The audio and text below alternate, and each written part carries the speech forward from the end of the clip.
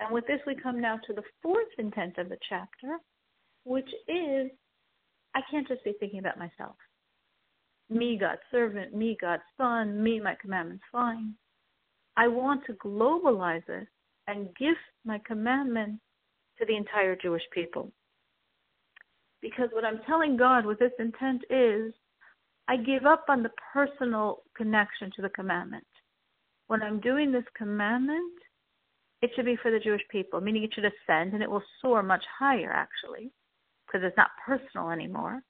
And it's going to soar all the way to the source of the commandment, the level of God we call HaKadosh Baruch Hu, and from there fuse with the source of all souls, the level of God we call Shechina.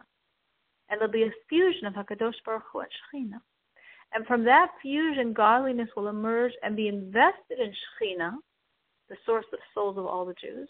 And from there, it will trickle down godliness to every single Jew. And I'm not getting any more than anyone else, because I gifted this to God, I gifted this to the Jewish people, which is an incredible expression of what God wants, which is why actually my act of doing this affects all the world in a very cosmic way, because when God's will is so strongly pulled, will is the source of all kindnesses. God's kindness is expressed. And the free-flowing expression of God's kindness mitigates any judgments or severities on the world. And therefore now, in all the world, there's an expression of God's kindness because of my sacrificing my commandment to benefit the Jewish people. But a person could say, really? I'm not on this level. This is the level of a saint. This is a level of someone who loves God so intently that he's not thinking about his own personal gain. He's just thinking, how can he help God?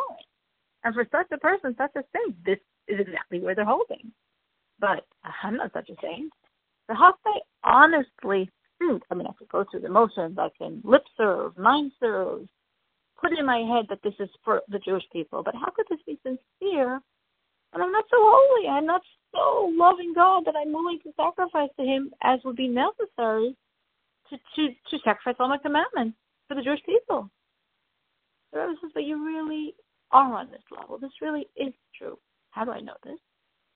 Because every Jew has a natural love for God. And implicit within our natural love for God is a desire that everything that God wants should happen.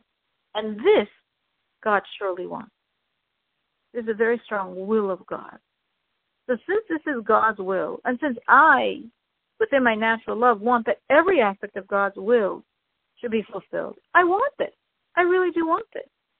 So when I'm training myself to sacrifice commandments and to say to God, this isn't for me, this is for the Jewish people, and this commandment should fly all the way up and should cause the fusion of HaKadosh Baruch Hu and Shechina, and the godliness should come down on the souls of all the Jewish people, I really do want this, because I really want whatever you want.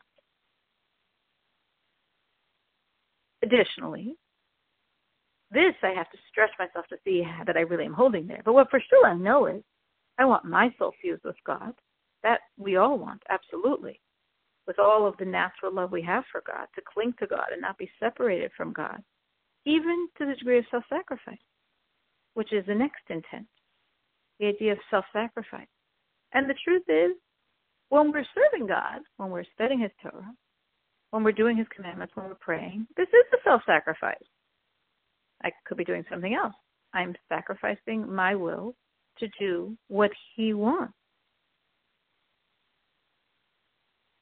And what maybe right now, if I was just focusing on my bodily needs, I probably have a lot of other things I need to take care of. But I'm putting my needs on the side and instead focusing on God's needs, on what God wants, which is self-sacrifice. And this self-sacrifice is truly, legitimately, the fifth intent here that I sincerely have, because I want my soul fused with God, and through this self-sacrifice, which is the catalyst of my Torah and my observance, my soul is now one and clinging to God. As we actually say every morning in the introduction to our prayers, we say, God, You gave me this soul, and in the future you're taking it away from me, which might sound like a depressing thought. But what we mean by this is the soul came from you. The soul's going back to you. So in the interim, in this little duration of time, when the soul is, so to speak, under my jurisdiction, what's my responsibility? My responsibility is to send back the soul to you as much as I can. And every commandment I do and every Torah I study is sending the soul back to you. And I want, with self-sacrifice, to give you back my soul every single day.